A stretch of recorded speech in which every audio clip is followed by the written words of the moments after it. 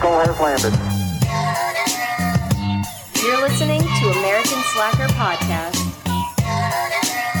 with Matthew Gertz and Jesse Landers.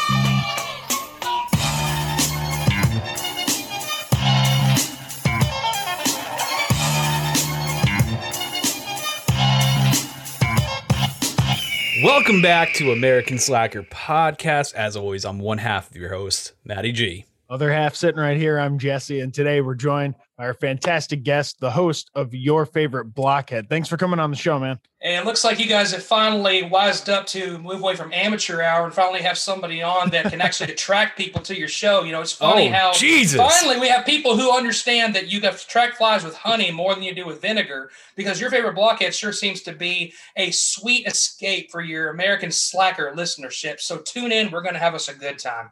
Hey, I didn't know we were cutting heel promos coming in. Damn, dude. Hey, we finally got the infrastructure there to deal with the influx of fandom that's going to come from having you on. All right. That's what it was. We needed to prepare.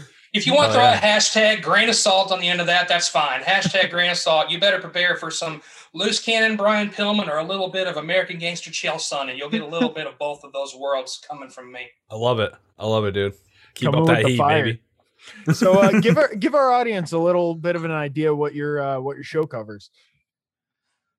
Well, I guess to start off with is I got into podcasting about 2016, and my show is called Your Favorite Blockhead. Now, the truth is, before it became a podcast, it was actually a blog. If you remember back in like 2011, 2012, nobody really knew what podcasting was unless you were Joe Rogan and you were experiencing Adam that. Carolla. And I started blogging with Your Favorite Blockhead, the blog. And then eventually come 2014, there was this podcast episode that I'll never forget that really got my attention. And believe it or not, it was a wrestling podcast. It was The Art of Wrestling with Colt Cabana. And he was interviewing CM Punk and talking about all he'd gone through when he left the organization.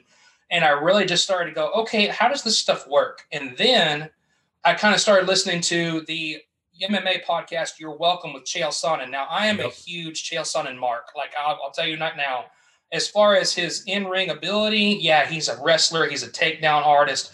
But in many ways, his skills behind the mic are kind of what you just heard in that promo that I just cut at the beginning. But and also, if you know, he goes on the Jim Rome Smack Off every year and usually gets about mediocre rankings because Jim Rome gets his little snowflake feelings hurt along the way, and he can't handle what Chael's dishing out on him. But I started listening in 2016 to You're Welcome and how it worked. And I started hearing, okay, this is a guy who's a celebrity, but he does a lot of these promo codes for these different companies. I started hearing host spread ads. I started seeing how he did. And I went, okay, I want to give this a try. So I started my own show. I took the blog and turned it into a podcast. I'm like, okay, what's going to make my show work? I am a huge Peanuts fan. I've known it my whole life, and I could talk about it day in and day out with anybody. But also, what is my sport? Well, my sport was obviously mixed martial arts. I am a fan in every way, shape, or form. So I kind of took the both worlds. In the beginning, talked something Peanuts, then talked something about current day mixed martial arts. And that's about where we are today. But at this point, I'm not trying to brag, but I have had some big names on my show. I've had 3 MMA fighters. I've had UFC fighter Sam Alvey and Joe Stevenson from the second Ultimate Fighter. I've had another MMA fighter named Jose Torres, who used to be in the UFC, now is in Brave Combat Federation. I had AJ and Jeremy from the band Lit, for My Own Worst Enemy. I had them. Oh, hell yeah. Come on, how are you going to not? Come on. Yeah, who doesn't know that song? Cool. They were great guys. They really were. They were awesome. But part of it is because I bought their coffee, and then I was like, okay, they bought the merchandise. And somehow they said yes. They gave How me was the coffee? Time. Honestly, it wasn't bad. No, it was not bad. I can't remember the name of the roast at this point. It's just been a minute. But That's kind of what got them on. But even then, that's not even my favorite episode. My favorite episode to this day is a friend of mine named Dan Hurd. He is part of what's called Ride with Dan USA. He's riding his bicycle across America to raise suicide awareness. He was recently in an accident, and he's getting back on the road at some point. It's just an incredible story. So episode 120 of Your Favorite Blockhead will always be my favorite episode. Shameless plug.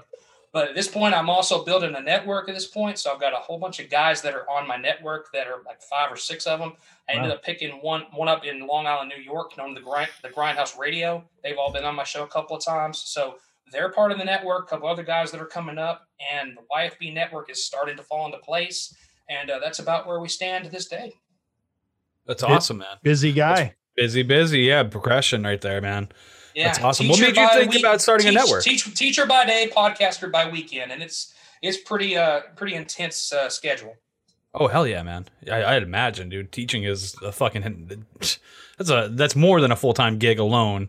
And then doing podcasting never fucking ends. That's what podcasting is. Like you're always podcasting. Like you just might be doing your job and having a podcast. You know, do a little fucking networking on the Insta maybe, whatever. But how did you like come across the idea you wanted to start a network? Well, part of that is because there were a couple of guys that, I'm again not trying to sound prideful, but they started listening to my show. They started seeing the names of people that I had on. They started sharing my stuff on Facebook and Instagram, and they're like, I want to give this a try. So a couple of them started from the beginning. I met with them and said, okay, here's a couple of things you need to consider. You get what you pay for if you do Anchor.fm. No shout outs to Anchor.fm, but if you don't pay any money, you're going to get what you pay for. If you do things like Buzzsprout or Blueberry, then you might have a little bit better ability to put that out to Apple and Spotify. And I started having these little sessions with them, and they started doing their show. And they went into the same type of leisure and society and culture, recreational things that I do. Like one of them started doing motor racing, the Burnout with Chris Barnett, shameless plug. He does everything NASCAR and motorsports and even cool. Supercross, things like that, monster trucks. So he's got a lot going on in his world, but he just got started. Another one is called Loud and Opinionated. Now he does a lot of professional wrestling, but also he'll do sports and he's really good when he has a lot of people on to bounce ideas off with, kind of like you guys. He's good on a round table, by himself, flying solo. He's still kind of getting the gears going a little bit. So those two started one by listening to my show and getting ideas. A couple other guys out there had started, but it was one of those, now we keep each other accountable. So don't think the network is about monetizing and trying to become super podcasters up there, Joe Rogan style. This is more about accountability and being able to actually build your audience. So the more people talk about it, the more they cross promote, then the more you have people listening, then, they start getting merchandise and they start shooting for sponsorships on their own, and maybe we can get one for the network down the road. I tried for one. I tried for getting a sponsorship for the network with the company that does Dustin Poirier hot sauce, but they're a small group, and they just can't keep those hot sauces on the shelves right now because of Dustin Poirier knocking out Conor McGregor. So they got other fish to fry at this point. Yeah, never thought. I mean, I feel like they never thought that was going to happen. I mean, it's a superstar like that. Poirier is a great fucking talented artist. McGregor's got a lore about him. I mean, talking about the Chael Sonnen, I mean, McGregor learned everything he knows from Chael Sonnen on the mic. Exactly. He took it to a second level, and he took it to a different level of marketing. So I give Chael the foundational work, but when it comes to Conor has got just a following all to his own. And for a guy who is so likable, to be the one that does it. I mean, Nate Diaz is understandable. Khabib is understandable, but Dustin Poirier being able to have got a friend over here coming by. Oh, we all got him friends. To have a second chance. But that's what the great thing about it is. Dustin Poirier and Conor can easily do a third time around. They're 1-for-1 now, so that's easy to do. Even Nate Diaz, if he would show up to the table, yes, if you show up to the table 1-for-1, you go to the rubber match, and that's just wrestling talk at this point. Collegiate style wrestling, but either one of those work at this point. But yeah, it's been. I'm so thrilled that Dustin Poirier had his moment, and that guy having so much money going to the Good Fight Foundation. Man, it's just He's a good dude. Uplifting, great and so dude. Inspiring. Just a great dude. And don't feel bad about the hot sauce thing. ButcherBox still won't let us sling bacon for him. I don't know what it is. Man, I have baptized so many pieces of Chicken Express in that Dustin Poirier hot sauce, man. I can't even tell you. I'm literally eating it red. So, and when it was out of stock, when it came back in stock, I've already ordered another one that's on its way to the Blockhead Mansion. So I can't wait till it's back in my pantry. Damn, dude, you're making a big claim for this hot sauce. I'm gonna have to check it out for myself once it's back in stock here. Hell yeah, I'm curious. Hedonist.com. That's another. They did themselves a disservice because I'm already talking on one of the biggest known Instagram podcast I know of. So hedonist.com, you should have taken me up on my offer because I'm plugging for free the Dustin Poirier Louisiana style hot sauce. They should have, dude. We're gonna actually they owe you a few cases at this point. Yeah, that's what I'm thinking. Yeah. So where did your love of the peanuts come from?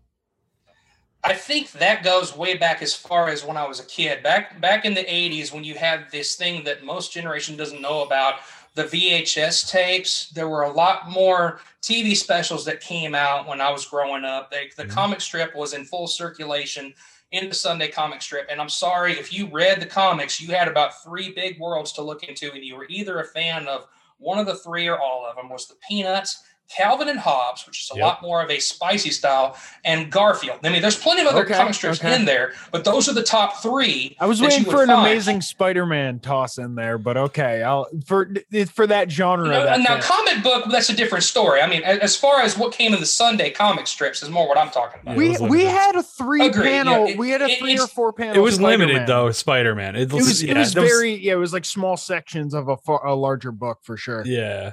But yeah, I rest my case. So, and again, not to disparage any other comics, they're all there. There's plenty of options for people, but those 3 just tended to stand high above the other ones most of the time. And you were reading at least those 3 by the time you were done with the comics. Now, in the TV series, back then, you had a lot more specials that were on CBS and I think maybe on ABC. And there's a couple of them that have not even aired that I still know to this day. People know about the Christmas one and the Thanksgiving episode and the Great Pumpkin. Yeah, they know those 3 for the holidays, but they have no idea about Snoopy's brother Spike that was in a TV show called It's the Girl in the Red Truck, Charlie Brown. Horrible acting, but I will tell you that Spike was a very special representation of Needles, California, where Charles Schultz lived. I mean, so... I was going to say, those VHS specials. I've been to Santa Rosa and seen the big Peanuts statues that they have there. You've been inside the Charles Schultz Museum. I think it was outside of there because I work in the area. So I've seen the larger like Lucy and stuff like that outside.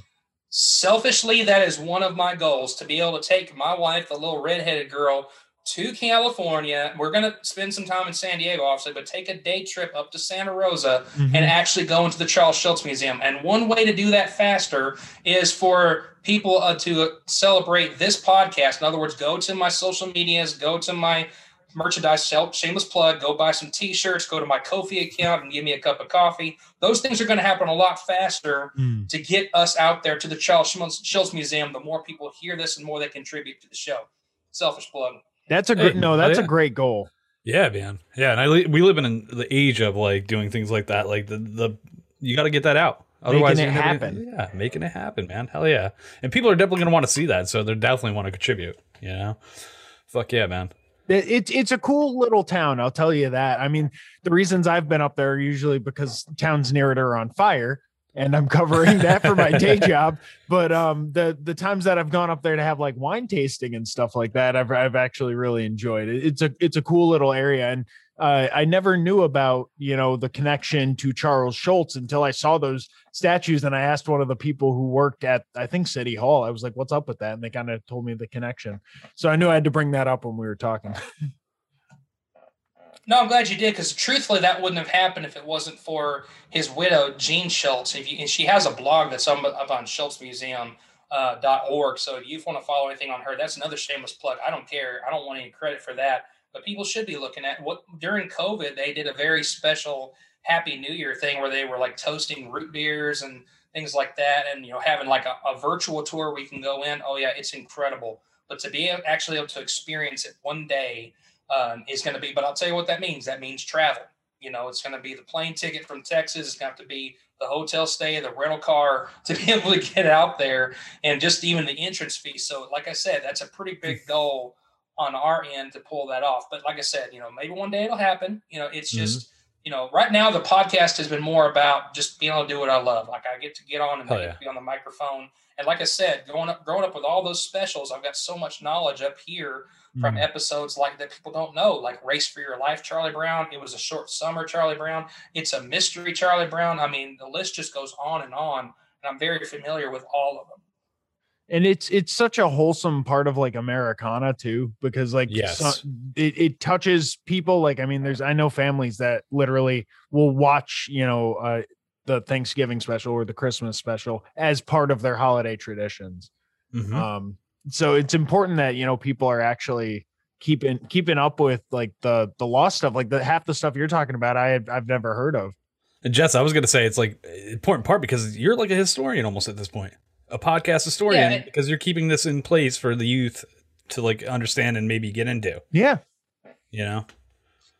Yeah, and I don't mind doing that. Like I said, I don't blame anybody. It just kind of was one of those when you had all of them on VHS and they were all on, on tape. I could rewind them, watch them anytime I want to. I knew the comic strips very well, and I remember seeing the very last one in February 13th, I believe it was 2000, when he had just passed away from his last comic strip. I had that for years, and now it's easy to find online. But I also have proof that Charlie Brown did kick the football. Everybody says he never kicked it. Yes, he did. He kicked it 4 times. Oh, shit. Yeah. And in the debate now. It's in the episode. It's Magic Charlie Brown. Snoopy does a magic show. I'm going to give it away because not everybody's going to go follow it. He makes him invisible, but something goes wrong. Like there's a big thunderstorm, and he's invisible. So he's walking around feeling sorry for himself. He can't find Snoopy. And all of a sudden, who's standing out in the middle of the woods looking stupid, flipping the ball? Lucy. Well, it's payback time now. So if you count how many times he kicks it, freaking her out, it's 4. But at the very end, he's going for the ball one last time. Snoopy's there with the magic spell to make him reappear. So you watch him in slow motion as he misses the ball at the end. He's like, I did it. I kicked the football. She's like, no, I didn't. I pulled it away. He's like, I did it when I was invisible. She's like, you have no proof. And that's about where it stands. The viewers can prove it at this point. They just watched that episode. That's funny. Yeah, I never realized there was a moment he had. Like, I was one of the people that thought he never kicked the football. Yeah. Yeah. I get it. Most of the time, he doesn't. Most of the time, it just shows his perseverance. There even was an episode of the Super Bowl. There was one of them competing to have a chance to go to the Super Bowl. It was a punt kicking pass contest. Yeah. Huh.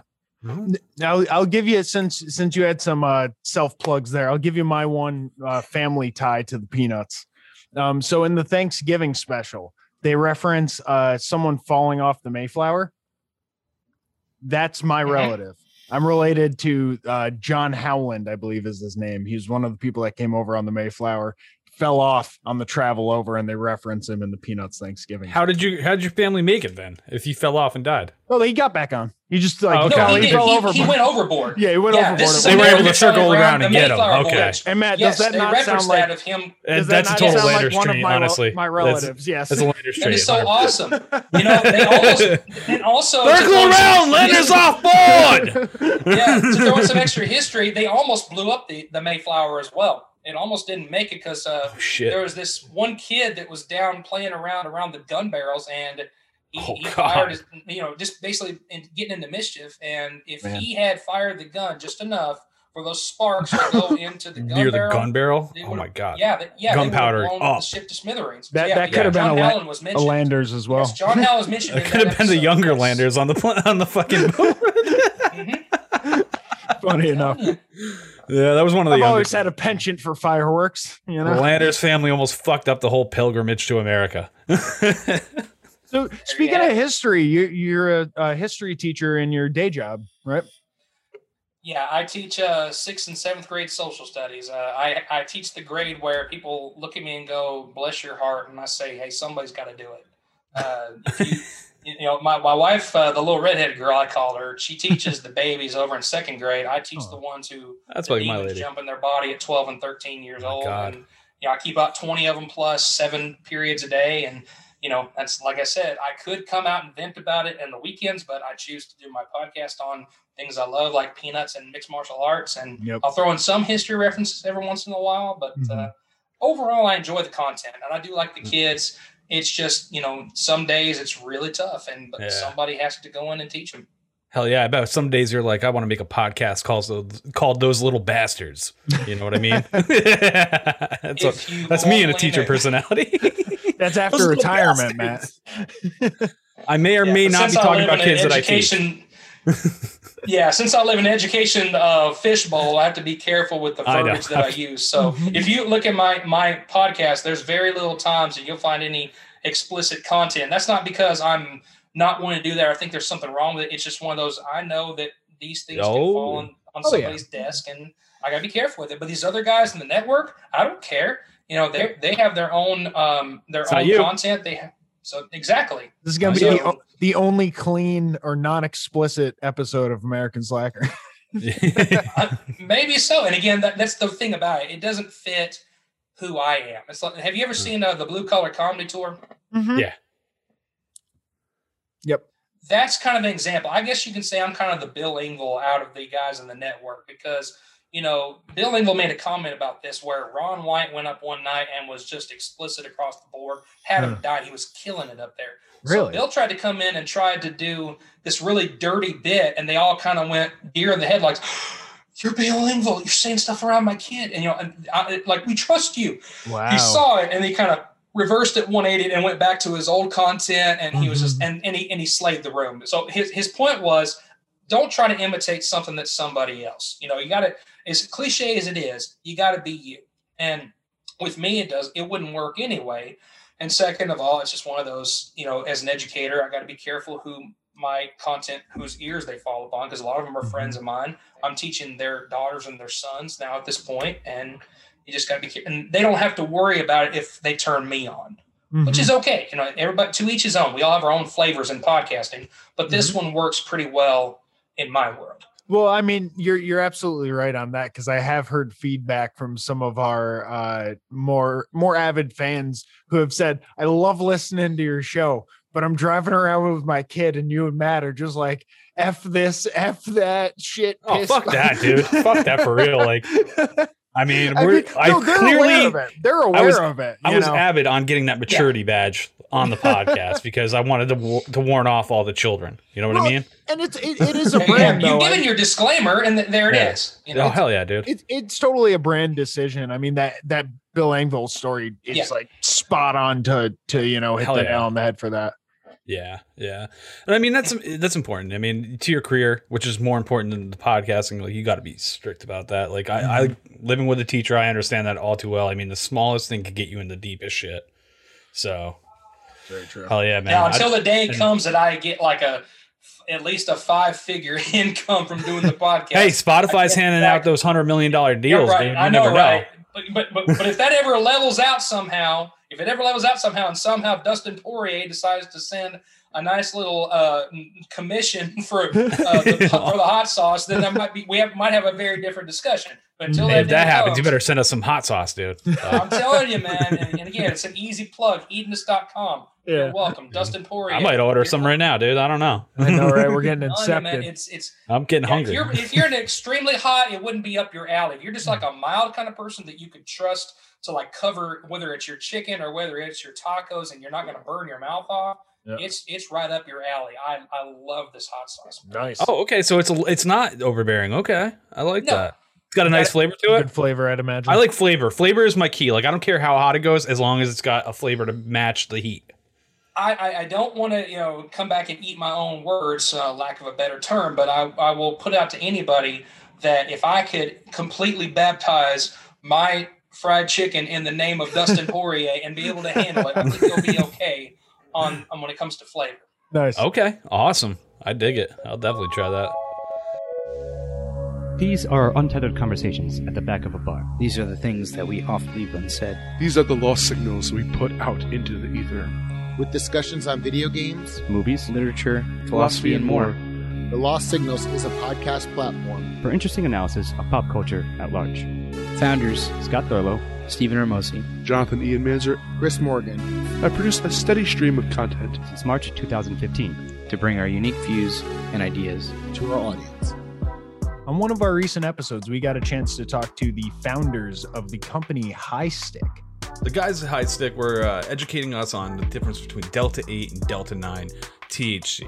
And Delta 8 is available in the majority of the states legally, in case you're having any issues trying to get a little bit of a cannabis product. Yeah, it's a natural derivative of cannabis, kind of like THC. Let's let the one of the founders explain it. Yeah, I always explain it to people like Goldilocks and the Three Bears. You've got CBD, definitely beneficial, too cold. We got Delta 9, traditional cannabis, definitely also beneficial and very popular. Delta 8 is just right. Their lab tested and certified products offer quality that you can trust. Use our code SLACKERS at checkout and get 10% off all High Stick products. That's highstick.com, HIISTIK.com. Now, when it comes to history, are you like, is that something you're just absolutely interested in, and you're always like kind of digging into it, or? or is that more your day I job? can't really turn if I turn my microphone, I'm going to mess up my audio quality, but I'm right next to my bookshelf over here. Yeah. Let me put it this way. What happened is, to take you back a little bit, I didn't know what I was going to do when I went into college. I just knew that I thought about going into radio until I messed up. Let's put it this year. The 4 years I did in the United States Navy made up for the 4 months I did absolutely nothing at a Christian university in Texas. It's embarrassing to get that letter that says, "In the name of Jesus, please come back to our university when you've grown up a little bit." That's not what it said, but that's close enough. So I ended up going to the Navy. I ended up being stationed in San Diego, and I loved San Diego, but boy, was it expensive to live there. When I got out, I decided to use my post 9/11 GI Bill to go back to college. And when I was there, I was like, okay, I probably need to go into education. I know that I can get a job in this. And I started looking into history because, no offense, a lot of time history classes are going to have coaches teaching it. God bless coaches, but you got to have another alongside of that, teachers who can really make the team work in this department. It just kind of happened. So I started really spending a lot of time learning. There was a really good group of professors that really inspired me. One who was world history, very old school. One who was American history, who was a pro-Obama guy. So I got to see both worlds. I had another guy who was very philosophical. And I had one who was just the charismatic American history teacher. So I started listening to what they had to say, started hearing what their book recommendations were. So I started going to the library like every weekend when people are out partying. I'm in the library learning who people like Gordon Wood are. And you would know who Gordon Wood is if you ever seen the movie Good Will Hunting. When he tears that guy down in the bar, he mentions Gordon Wood. And I have most of his books on my shelf. Isn't that like a tariff act or something like that? Am I remembering that wrong? Gordon Wood, didn't that have something to do with like tariffs? The pre-revolutionary utopia and the capital forming a fix of military mobilization. And that's nothing that I've ever found Gordon Wood said. You doubted this guy's a teacher. Like you fucking corrected it in one fucking sentence. I know, right? And it's in the movie. If you watch it, you watch Matt Damon go into this whole debate with the guy. You'd have to go back and watch Good Will Hunting, the bar scene. You sitting here spouting off your Gordon Wood, and I found out. I'm telling you, see that blonde he won the Pulitzer Prize. I watched It's Always Sunny. I watched It's Always Sunny, and they referenced it. For me, it was the Jay and Silent Bob, like you know. Yeah, Straight Back, where it's like Matt Damon and Ben Affleck are in it and everything. Yeah. Oh, yeah. That's right. Oh, yeah. It's hunting season. It's hunting Applesauce. season. We're hunting, too. Yeah. And he mentioned something about Vickers. I'm like, that's Daniel Vickers. They didn't even get the name right. He called it Work in Essex County. I'm like, no, it's called Farmers and Fishermen. Work in Essex County. So I've done my research. I've done my homework, buddy. And like I said, it's one of those, as a teacher, I have most of these on my shelf. So if I don't know something about maybe westward expansion or the Civil War, I can just pull my books off and just pull them up and go, oh, okay, that's what this is. So my knowledge plus what the school gives me, not saying as a script, but, we all have something that's like a focal document that we follow, on what was our key vocab to cover. I'm like, okay. But I kind of match both worlds. I look at what they say and what the scholastics say. And it works out pretty well for me in that world. But I really do love American history. And Texas history is very much American history in a different location. It just is. I'll tell you, like, as a kid with ADD, like, that was one of the subjects that actually grasped me. Like, I had a lot of trouble focusing in school, but, like, something about history, social studies, just grasped me, like the understanding of like the people before you, I guess, so I feel like there's a very unique attachment to that, to like anybody can get into. It's like, how can you not, it's more tangible, appreciate it? Yeah. How can you not appreciate like your past as like a society? It was Gordon Wood that said history is to a society what memory is to an individual. In other words, if you don't know who you are the next day, what house are you in? Where's this street I live on? You lost that. It's like that movie Memento from 2000. Perfect example. If you don't know history, that's our nation in so many ways. And kids love stories that are like more recent. Like when I start talking about, for instance, prohibition, I pull that. I say, you in middle school, when you get told not to do something, what happens? They go, we do it anyway. Exactly. Americans do the same thing. When they're told not to drink alcohol, people are making a fortune in running molasses to Canada. That's when they had the superchargers for the car so they can outrun the NASCAR cops. Started from that. I mean, like, stock car racing. That's where stock car racing came from, The bootleg turn. Yep. Yeah, it all started Yeah. during that time period. And so it's the only one to be reversed, to be the 21st Amendment where we do away with this. Because the idea is you can't blame the alcohol. Alcohol is the symptom. It's not the problem. You can't just say every household has somebody who goes out and drinks and goes beat. That's not how it works. This is a case by case, but the temperance movement led to that. And then prohibition doing a blanket statement for everybody. Well, the president had a wine cellar. If he's not going to follow the law, Yep. then Who the come fuck on. should? Who the fuck should? I was gonna say it's not a bunch of degens that are fucking taking part in prohibition, either like the breaking the law of prohibition. You have a lot of people that are classy. They just enjoy a nightcap even with their friends. Like, so a lot of people dove into that. I mean, even to this day, we're finding like these nice upstate mansions like in New York constantly that have like prohibition, like hidden fucking areas or bottles still to this day. Well, I'm Like- even thinking the juxtaposition with that and the cannabis, laws of today. Uh-huh. You Exactly. see the same Yup. kind of. Exactly, dude. There it Exactly. is. That's propaganda. it's called freedom of choice. I mean, even though it may not be my choice, Mhm. if it's your choice, who am I to interfere with that? As long and And it's that's such America. a great debate.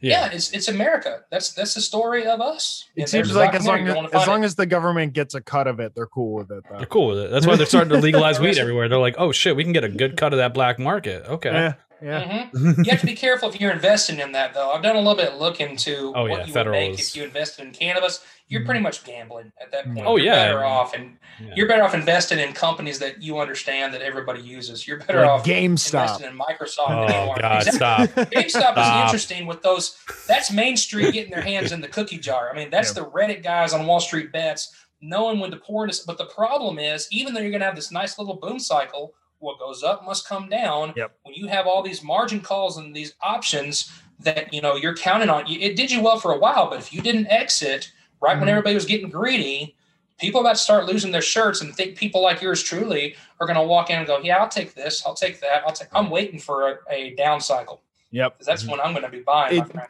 It's a funny one too, because like I bought GameStop back in like 2017, just one share off Robinhood, because like Sure. I've played Xbox for like years with Matt. Like we've played actual consoles. Sure. So I thought, like it's a brick and mortar like staple of video gaming. So I'll buy one share because I was just getting into it. And then this crazy shit takes off 3 fucking years later.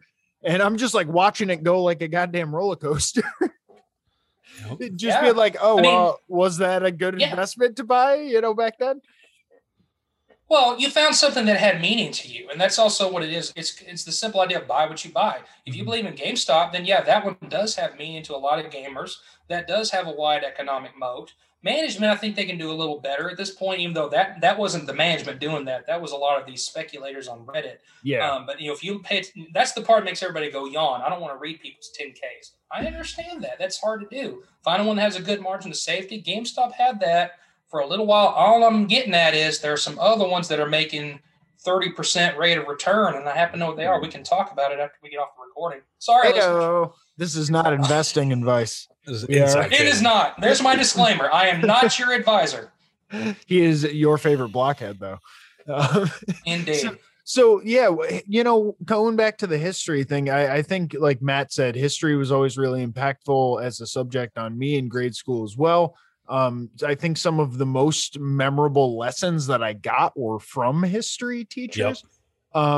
Just in terms of, I remember one of my history teachers, the last like thing that he told us before we like went on to our next grade, he was like, beware of xenophobia.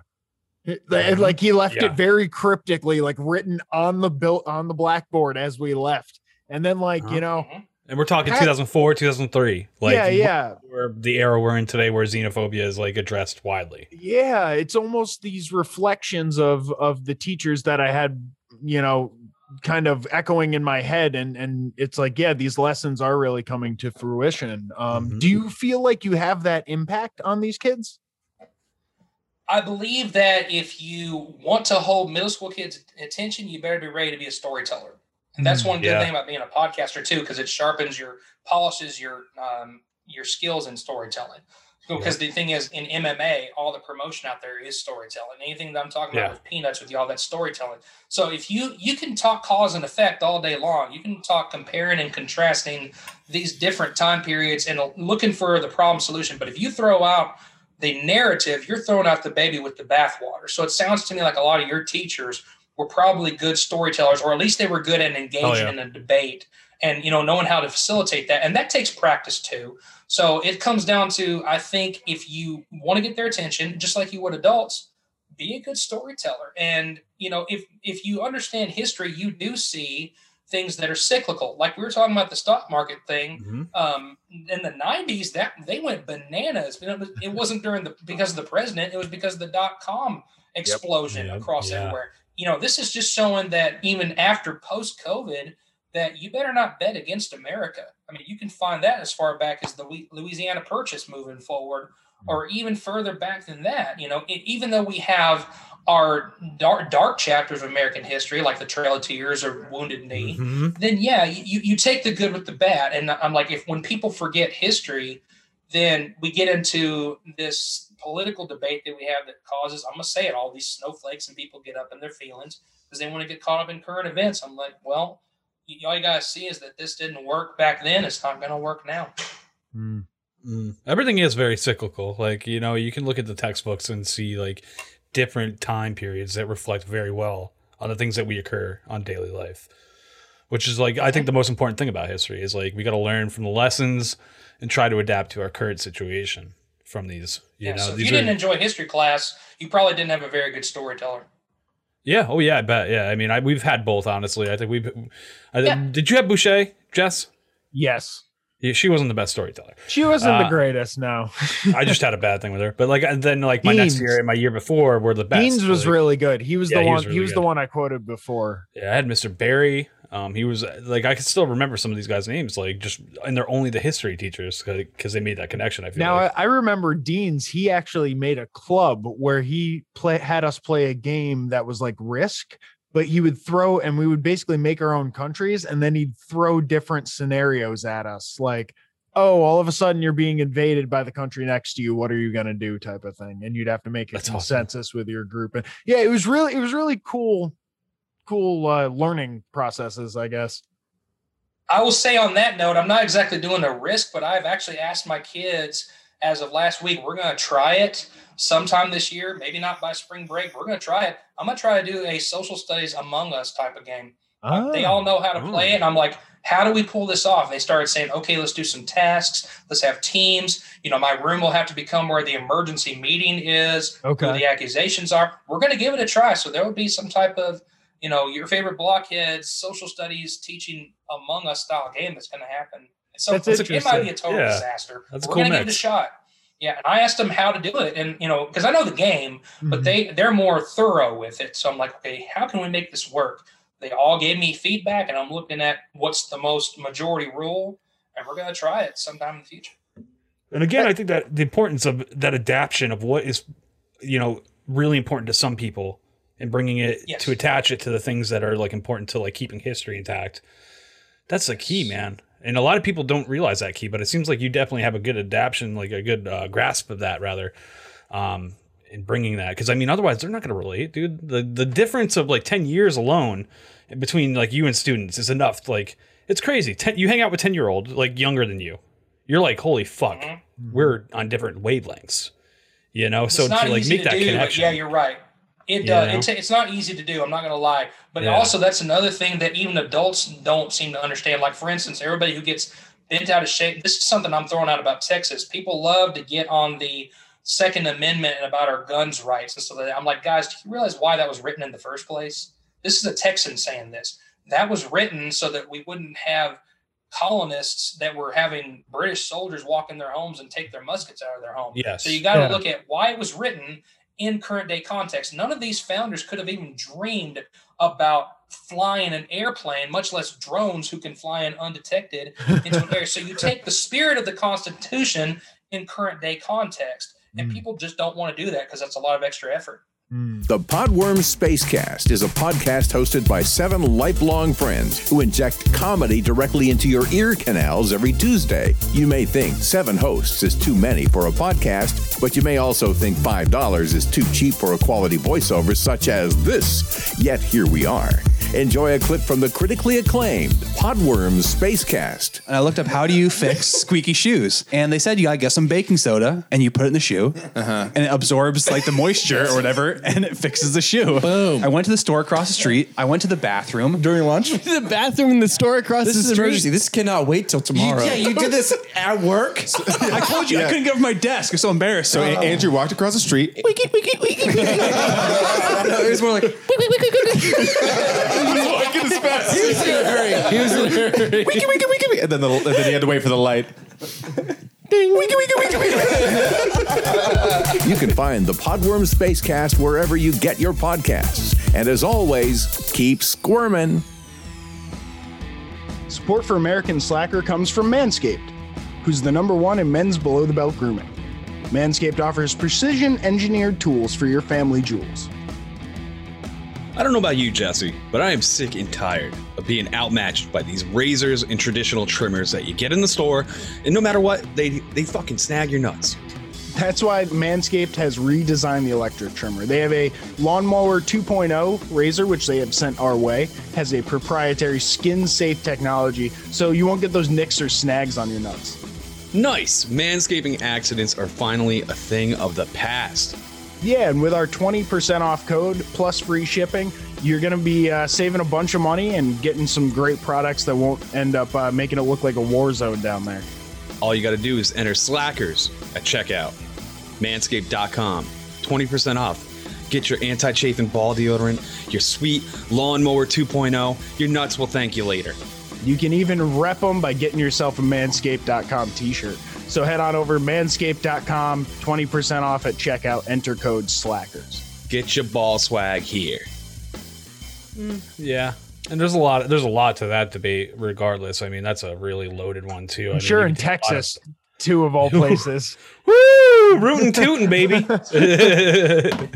Yeah, I don't mind you owning your guns, but I got a problem if you walk into my classroom with one and try to say this is my right. Well, that's the thing is responsible gun ownership is very flexible today, and as a gun owner, that aggravates me myself. Like I'm all about the Second Amendment, right? I don't give a fuck about the drone argument, honestly, personally. Because you don't want a drone. Means nothing to me. Like, wait, the whole that's been the argument for 20 years now. Is like they've got drones, you know, blah blah blah blah. To me, that means nothing. It's still the boys are going to be controlling those drones, and they're not going to do that to you. So it will become like something like that. But regardless, I mean, I think it just comes down to like everybody needs to be responsible with them. And furthermore, yes, dude, we need to be doing some better checks because I mean, 3 days isn't enough for some dude to fucking change their mind. Honestly, in my opinion, if they want to kill somebody, they're gonna kill somebody. Yeah. You know, so like that's loaded. Someone forgot their fries. They'll be back 3 days later. Yeah. And again, I'm a gun owner. I love guns to death. Like I love shooting them, love everything. But I do think we're way too lean across the country. I mean, in Florida, I can go get a pistol right now. I could be back in like 30 minutes. Well, yeah, and that's the crazy thing is it's worlds apart. Like even from me going from New York State, where like upstate, you know, people have shotguns and stuff like that. They're good though. For deer hunting and stuff like that. But and then moving to California where it's way more restrictive. And then Cali's the most restrictive, yeah. I was gonna say versus you, Matt, where you went from New York with that same area down to Florida, where it's a lot less restrictive. And then New York, I mean, you go to New York City, there's no guns anywhere in New York City. You're not allowed to have a gun in New York City's limits. So New York has a very unique element as well. You can't overcalculate that part. But I mean, it's too regional. For a country that I could just drive across the whole fucking country. I did it last month. Yeah, 2 months ago. We all did. 2 months ago, I drove up and down. I drove to New York and back one day. Connection. And dude, I could have had a fucking arsenal on me. And you know how many cops I saw? Probably 5 the whole drive.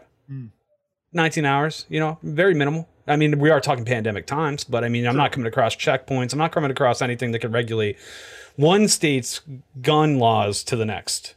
So, you know, I could just always take that trip if I'm a New Yorker living in New York City down to Florida, grab a pistol, come back up to New York City. Well, is that how the gun gun shows work? Isn't that don't most of them travel to like? I think they're getting better about the regulations about gun shows, but you know, you go 10 years ago, you would be able to go to Pennsylvania from New York and just buy an AR without showing a license. Yeah, that sounds about right. You can do that with fireworks too, and you're not supposed to have those. Fireworks I'm all cool with people having. You can burn somebody's house down with, but a gun is a total different thing that you could shoot through the whole neighborhood. You could shoot through a line of 10 houses and kill fucking 10 people. You know what I mean? Absolutely. Guns are a little different. Do you deal with a lot of like these kinds of arguments in class, or is it more to the book type of stuff? I hate to put it out there, but again, it's one of, as much as I want to have engagements like that, we are often restricted on times when we have to do testing. I can't even tell you how many times I want to go do something cool. I want to take my kids to another room. Oh, we can't go in the library. There's testing. And it's a different one from what it was like 2 weeks ago. It's very different. Then all of a sudden the school will shut down for a benchmark, meaning a practice test. So I'm throwing it out there now. As much as I want to be creative and do more things like this, we here in Texas are very restricted on our time because we get through a unit and next thing you know, it's test time. And then by the time you get to the end of the year, it's just one on top of the other.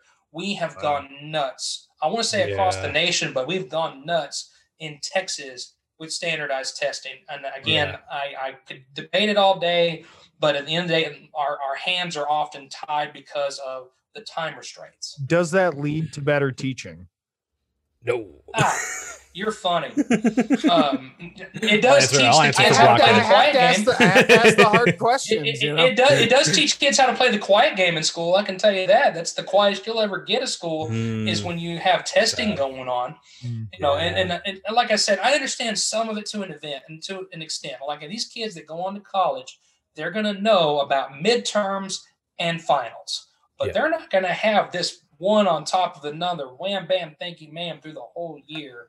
And like I said, standardized testing has been continuously a problem for parents, a headache for districts. All you got to do is read some books by John Taylor Gatto. You'll quickly find out on how irrelevant most of it is. Wow. It's leading to a greater drop in like the average grade for every fucking school, which is crazy because like what they're forced to do right here is they're forced to smash a curriculum into a very small window to get these kids to where they know a whole bunch of it. And it's going to be so random to what the fuck is on that test that they have to cover such a big curriculum that they don't know what they're coming at. And these kids can't grasp it in time. And then they're getting it sounds like failing. It sounds like it lacks context. They don't have the brain development for that yet. No, they don't. No. They're asking them questions that are on a 9th grade level and they're in 6th grade. And they barely even have any social studies. Second grade's the same way. They're doing 5th grade. You know, it's like the same thing. It's like way fucking elevated, especially in pandemic time. I feel like we should relax. And this is not even just my state. This is across the whole U.S. Yeah. And you know what? I'll throw it out there. If you watch the Peanuts movie,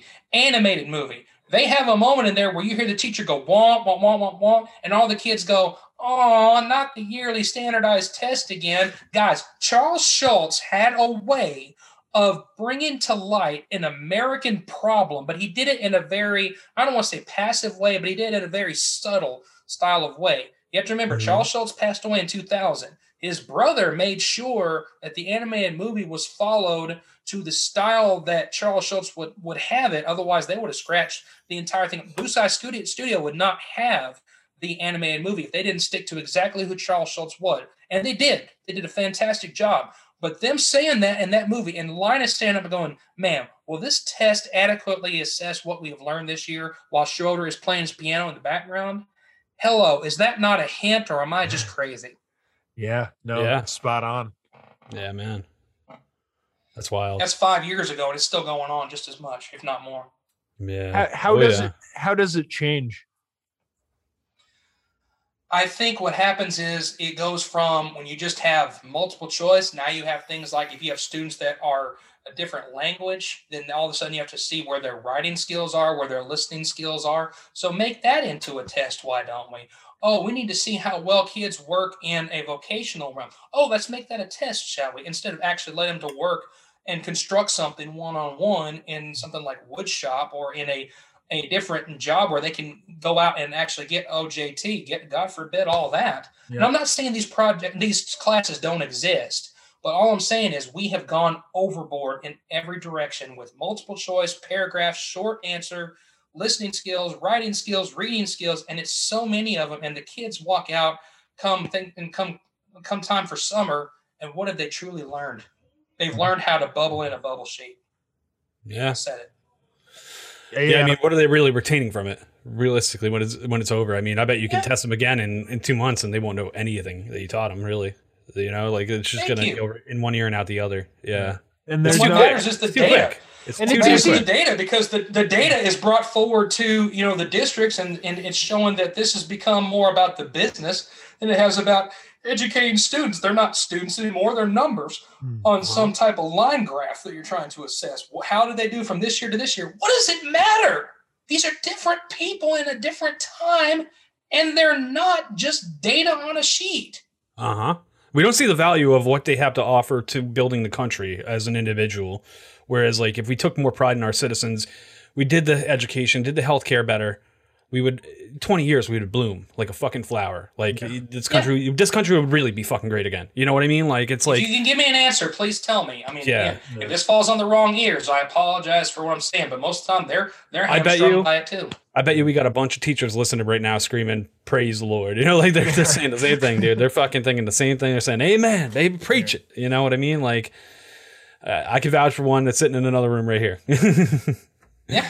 But it comes down at the end of the day, somebody has to love on them and somebody has to care because, you know, the ones who are loved at home are the ones that come to school to learn, and the ones that aren't are the ones who come to school to be loved. And even then, you're more than a teacher. You're a lawyer, you're a doctor, you are a psychiatrist. You know, I should probably have my own little booth I should have my own little booth like Lucy from Charlie Brown. 5 cents, please. Yep. At least I can put that towards my retirement. But either way, I can't answer everything about all this. All I know is I'm one of the workhorses in the classroom, and I'm not going to reach every single kid, but it simply goes down. I try to reach before I teach as much as I can. I try to show them that I'm passionate about the content, and I'm trying to be the best storyteller that I can be because I've always wanted to be one. And the podcast allows me to be the one-on-one storyteller that I've always wanted to be. So teacher by week, podcaster by weekend. MMA fan by night. Is that why you like MMA? Oh, because of the rage? Let's like let out that rage. Let it all out. Let it out. It's fucking time. Bruce Buffer queuing the queue. I'd love to have Bruce Buffer. I'd love to have Bruce Buffer doing announcements for teachers coming down the hallway. It's time. Hold on, I gotta do a 360. do the Bruce the 360. Yeah. Take your green screen down. Yes. Absolutely. Oh my God, the Buffer 360, dude. You don't get that every day. Only when Joe asks. That's a nice little segue right there too. If you want to talk mixed martial arts. Oh man, what are you What are excited you looking for forward to? Yeah. Well, I wasn't too excited about this weekend. It sounds terrible, but the main event was Rosenstrike versus Gain, and obviously Gain has shown that he's going to be a force to be reckoned with in the heavyweights right now. But I don't know if he's polished enough to face people like Stipe or Nagano. I guess I can say even what Lewis, I am excited about. Yeah, Derek Lewis is knocking heads left and right now. He's fucking. And that irritated me so much. I'm like, Curtis Blades was looking so good in that first round, but then he did that sloppy single shot. He walked right into Derek Lewis doing an uppercut. And you got to be weary about Derek's fucking hands because I mean that's what he is. Like Derek is a beast. Absolutely. I follow him on Insta. He's one of the best dudes to follow on Insta. Honestly, funniest fucking dude. Oh, yeah, he's got hilarious. He's got so many. Like he'll make you laugh once a day at least. Honestly, on his Insta. But he didn't say a whole lot in this last interview. That was all. I don't know. He was kind of serious at this one. The only thing he really said I think he's got a whole dedication. Wrestlers. Honestly, I see a different version of him in the last year or two than previously. Like for coming off those losses. But I'm a big fan of Lewis, man. Derek Lewis is awesome. Yeah, I think the heavyweight game is obviously the latest.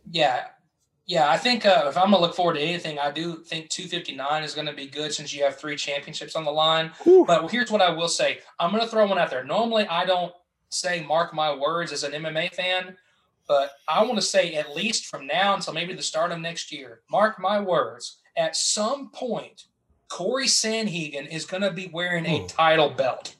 I say that now. Train for him. A lot of people are. I'm not. I don't know a lot about him. Try not to be. But, Jan and Sterling's going to be a good championship. You got Amanda Nunes and Megan Anderson's going to be a good one. Great, we have Adesanya versus Blachowicz. That's still a very stacked card. But the way that this dude has been coming in and just the hunger on Sandhagen is something that's of another level. So I'm not sure how soon it will happen, but I think in due time, we're going to see Sandhagen wearing a strap. How is he on the mic? Like, how is he during press conferences and everything? Because I feel like that's right now what the UFC is like trying to find is the new Conor McGregor replacement. Like, they need the drama, they need like the publicity that they pulled from like pro wrestling almost. Like that idea, the storytelling, to go back into storytelling. Like, they've adapted that from pro wrestling. Let me ask you both an important question. This applies to all sports. Do either one of you watch sports on mute? No. Why? I don't know. Audio, I mean, it's probably Audio coming is into, half the experience. Yeah, like audio is like what also paints the picture. Like I learned that when I went to a movie and the sound didn't work and everyone how walked out. important, dude, if you want to ever see that, look up online, look up movies or TV, like TV tracks without laugh, look up like the minimal things, look up audio, look up movies without the music background. Not just like just the context, but no music. Yep. It's so weird. It adds the drama, adds the comedy. Dry. It adds everything. So the commentary matters. Oh, 100%. 100%, dude. That's why Joe Rogan Corey is Sanhagen a is a pop guy culture that icon. has to polish his skills. I'm not going to say he's bad. I'd say he's getting past mediocre, but he's not on the Derek Lewis level. He's not on the Conor McGregor. But you're right. They're looking for somebody who can, whether it is good or bad, to pull in the emotion, because that is what respect does not sell tickets. Nope. So many people should be paying attention to Stipe Miocic, the heavyweight Talent champion. doesn't but most fucking people sell tickets. don't, because respect doesn't sell tickets. What sells tickets is the heat between people like Conor McGregor and Nate Diaz. You know how quickly the you trilogy. can make a third go around with those two? You know How that would quickly break you fucking can do records. that? That would break records. 'Cause Exactly. People are dying for something like that right now. Like Poirier and McGregor was great, but like, dude, you get that trilogy going on again. Now you get Poirier and McGregor again. Now we've got some heat. You know what I mean? Because that trilogy 1 and 1 is just fucking. That's some Rocky shit. Like, you just have such a fucking story to work on. One man has beaten the other. The other man has beaten the other. Who will come out this time? The final decider. You know, like, it's just, they're so easy to fucking portray such a fucking crazy story there. And that commentary matters. So Corey Sanhagen is a guy who needs to work on his mic skills. There's a few of them that I thought were going to be worth something until they fell into trouble outside the UFC, like Mike Perry. I thought maybe he could polish some things, but that dude, we can't go anymore. Colby Covington is one that you either love him or you hate him, but this is a guy who imitates too much of what Chael and Connor did. Yes, exactly. Fake as fuck. People are, thank you, they want something fresh. I'm the same. I've never gotten Colby that comes straight. even close.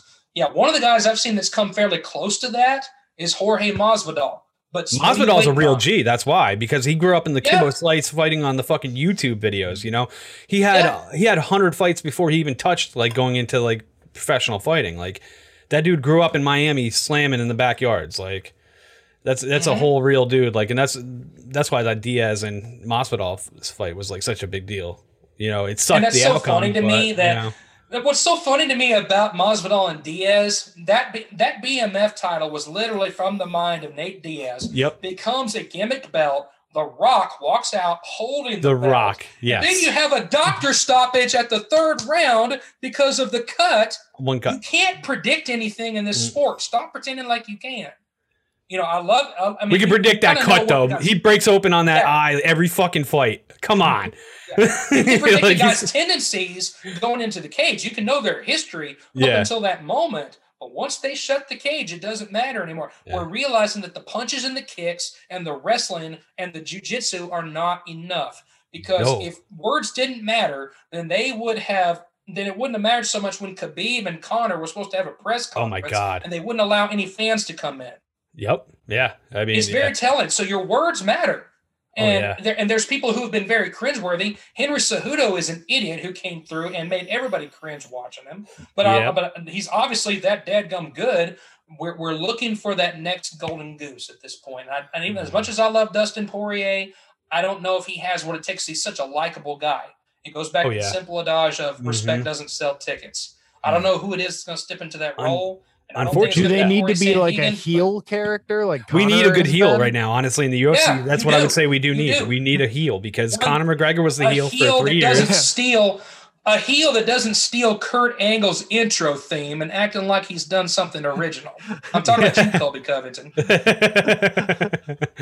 Is he a great athlete? Sure, he's dangerous. Yeah, we'll get him later on. Fucking they need a heel, and they are definitely watching pro wrestling, like retro tapes, trying to figure out and I mean, a lot of these guys are just ripping Conor, honestly, and Shale. Exactly. But I mean, it will happen. I have no doubt one day somebody's going to break through.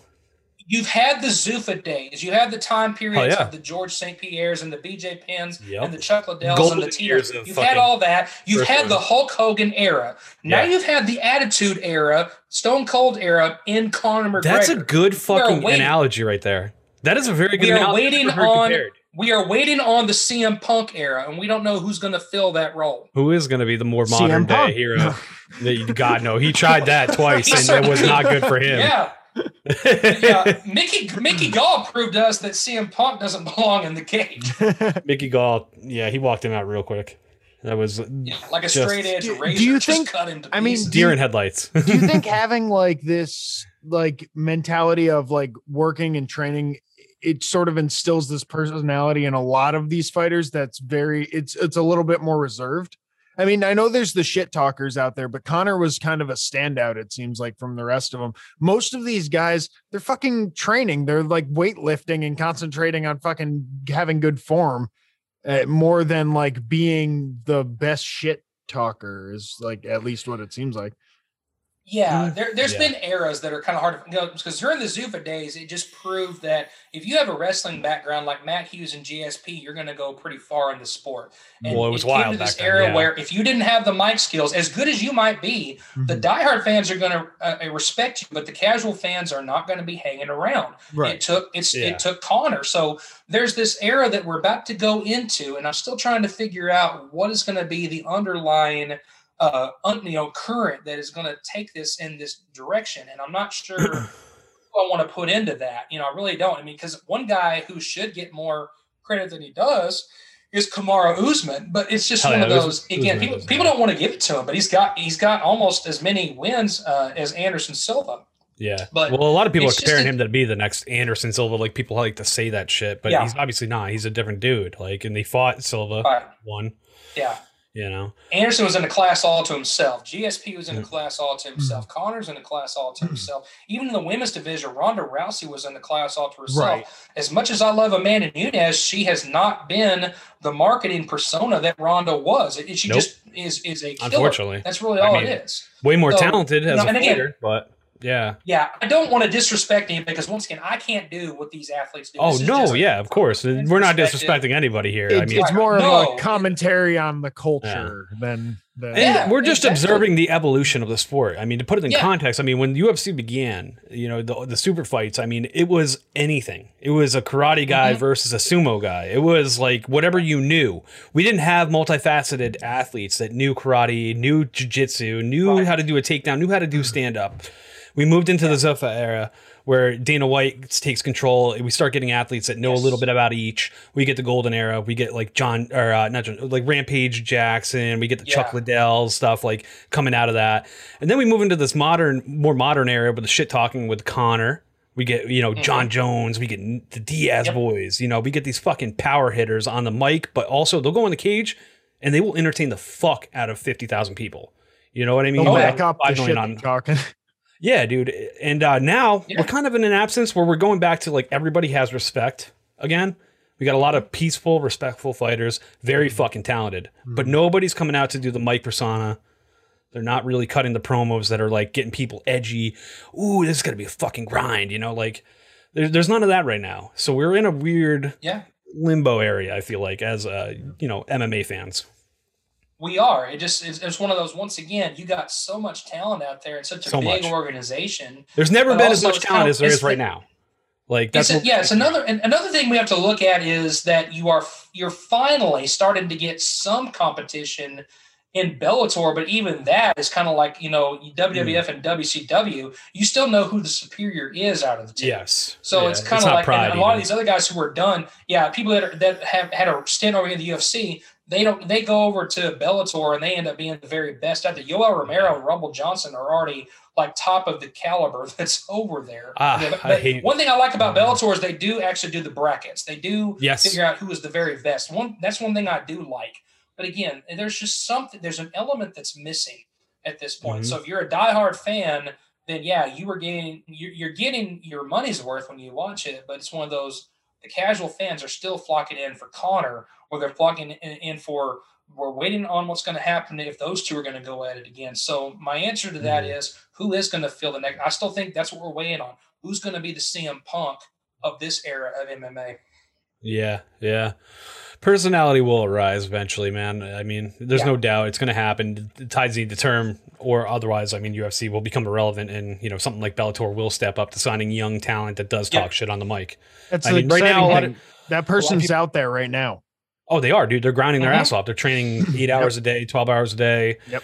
Busting their American ass. Slackers listeners, whoever you are out there, we're waiting on you. Oh, we got some training kids out there. You get on the mic. We're waiting for you. Start working the mic skills right now. Come on the podcast. We'll work you over a little bit. We'll put you through the runs.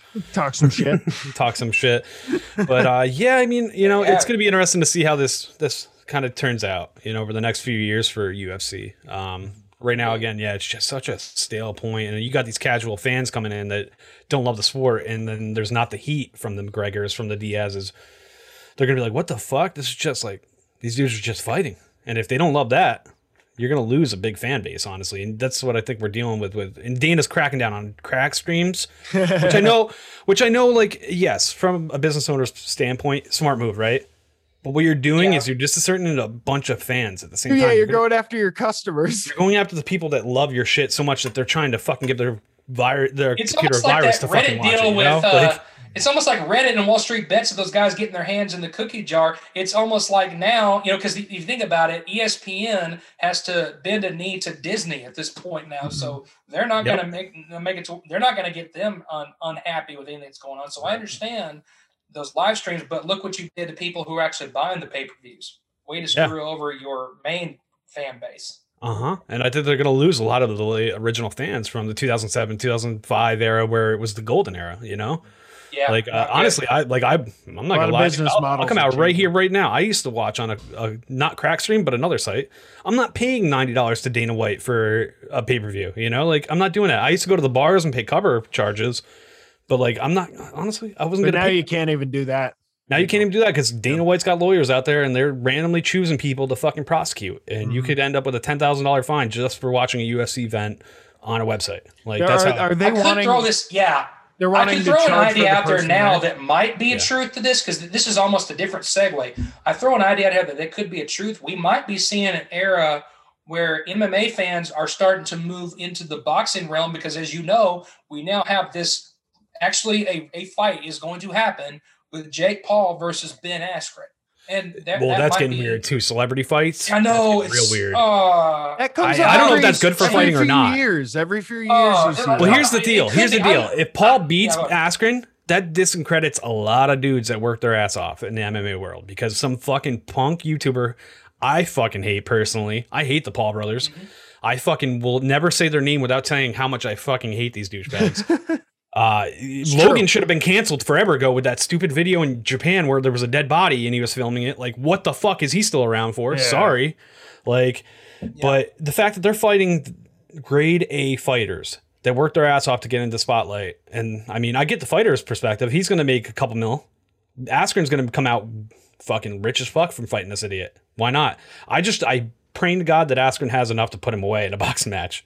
Even though I honestly these celebrity think that matches he can, are because for fun. This is a guy who traded punches with Robbie Lawler. Robbie Lawler could knock out a horse. All I'm saying is Askren's a competitor. I'm not crazy about the fact that he is in this fight. All I'm saying is I'm putting everything I have in this one behind Ben Askren. Hell yeah. Since it does become a reality. I'm just saying that if you look at it, there's something that's going on in boxing too, for you to overlook these great fighters, and then you have this co-main event between Nate Robinson and Jake Paul, a guy who should be remembered for his slam dunk contests, but now he's laying face down on the canvas from a guy named Jake Paul. And then you have this match with Mike Tyson.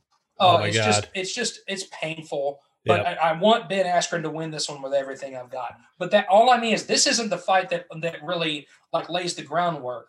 This is the gimmicky the era of that time period. But all I'm saying is, could we see a different move towards where somebody could step in there with Canelo?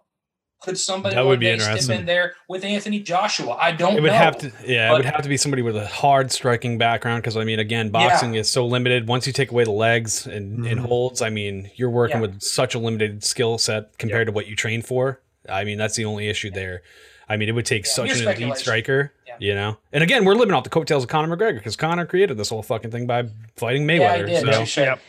So I mean, again, this is just people living off Conor's coattails, fucking trying to follow the winning fucking formula. You know what I mean?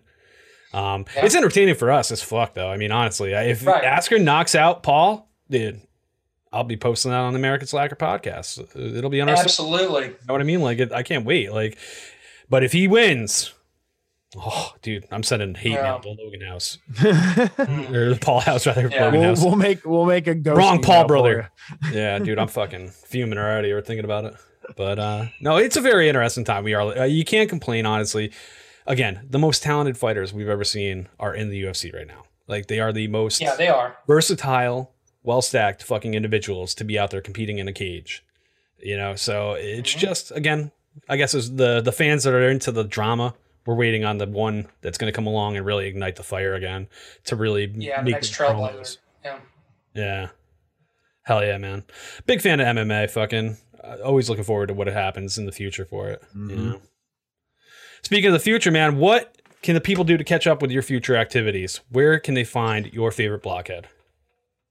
Well, I mean, on your all major podcast platforms, Apple Podcasts, Spotify, those seem to be the big ones nowadays. If you want to go Google Play, all you got to do is type your favorite blockhead. I guess if I want to be selfish here, go look up the YFB network page for all the other shows that are on Facebook. That's the most active one. So Facebook, YFB network, you'll see other shows like Loud and Opinionated with Russ, the Ray JG podcast, Casually Kicking It, and the Burnout, the Tables, Liars, and Gimmicks podcast. So we got several names that are out there that are doing the same thing that YFB is doing. But yeah, you can find me on yourfavoriteblockhead.com/blog. Yeah, I usually point people to the website, but the blog is where I usually have like all the links for somebody. My last episode was a jazz saxophonist from South Carolina named Zach Sanders. And he is one of the best jazz saxophonists you'll ever hear. So all his links are on the most recent blog. So yourfavoriteblockhead.com/blog will get you up to date on everything. Apple, Spotify. Also, if you want to get some t-shirts, storefrontier.com/yourfavoriteblockhead. You'll find my t-shirts. You'll find also my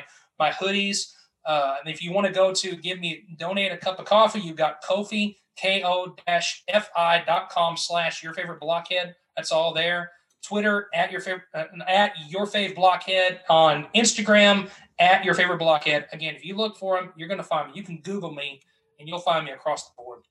Hell yeah, man. Nice. Let's get this man to fucking California, people. Yeah. This guy, if anybody deserves to get to Cali, this man sits here. He gives every day to the youth of the fucking nation, trying to raise them. Let's get this man to California. Let's get that fucking episode recording you at the museum. If I'd only gotten on the GameStop stock, I might have gotten there a little bit faster. I know, dude. Jesse's fucking living in the Ritz with his one stock, dude. He's pulling in so much money. Yeah. Oh, okay. One share. I'm fucking Bill Gates all of a sudden. One share. This dude's living in the McMansion. I'm Your 3-cent dividends, buddy. Can't beat that. Everybody's woo! Love it. Oh, yeah, but man. definitely one day the Charles Schultz Museum, that is definitely the big dream. To one day get out there and do a podcast. We might stay. You gotta do the cast if you get San there. Diego is great. There might be a Holiday Inn on the Bay we might stay at, and I'll do a podcast from there. I might do a live video of our entrance going in. Trust me, the little redhead girl, my wife, will be nowhere in the shot. She hates me on the mic and being on video. Gee, boy, that's how mine I don't is shy too. away from any of it. Yeah, I got a brunette lady that does the same thing. She doesn't like the mic. Well, thank you so much, man, for coming on. This has been a fucking blast. We had a lot of good conversations. It's my pleasure. American Slackers Podcast, anytime, any day. Y'all know how it works. Check them out every week. Check me out. Same Blockhead time, same Blockhead channel. Yep. Notice that shirt. Man's wearing our shirt. Check it out. All right, man. Thank you so much. Everybody at home, catch me real quick. MWG Media on Instagram. Matty G from HP on Twitch and Xbox Live. Catch these mittens. I'm at Landers the Plane on everything. Come check out me and Matt on Twitch. We're doing some fun things. Thanks again for coming on the show, dude. It's been a blast. Hell yeah. And everybody listening. And everybody listening at home, thank you so much for listening. And we'll see you guys next week. Till next time, that's it. There you go.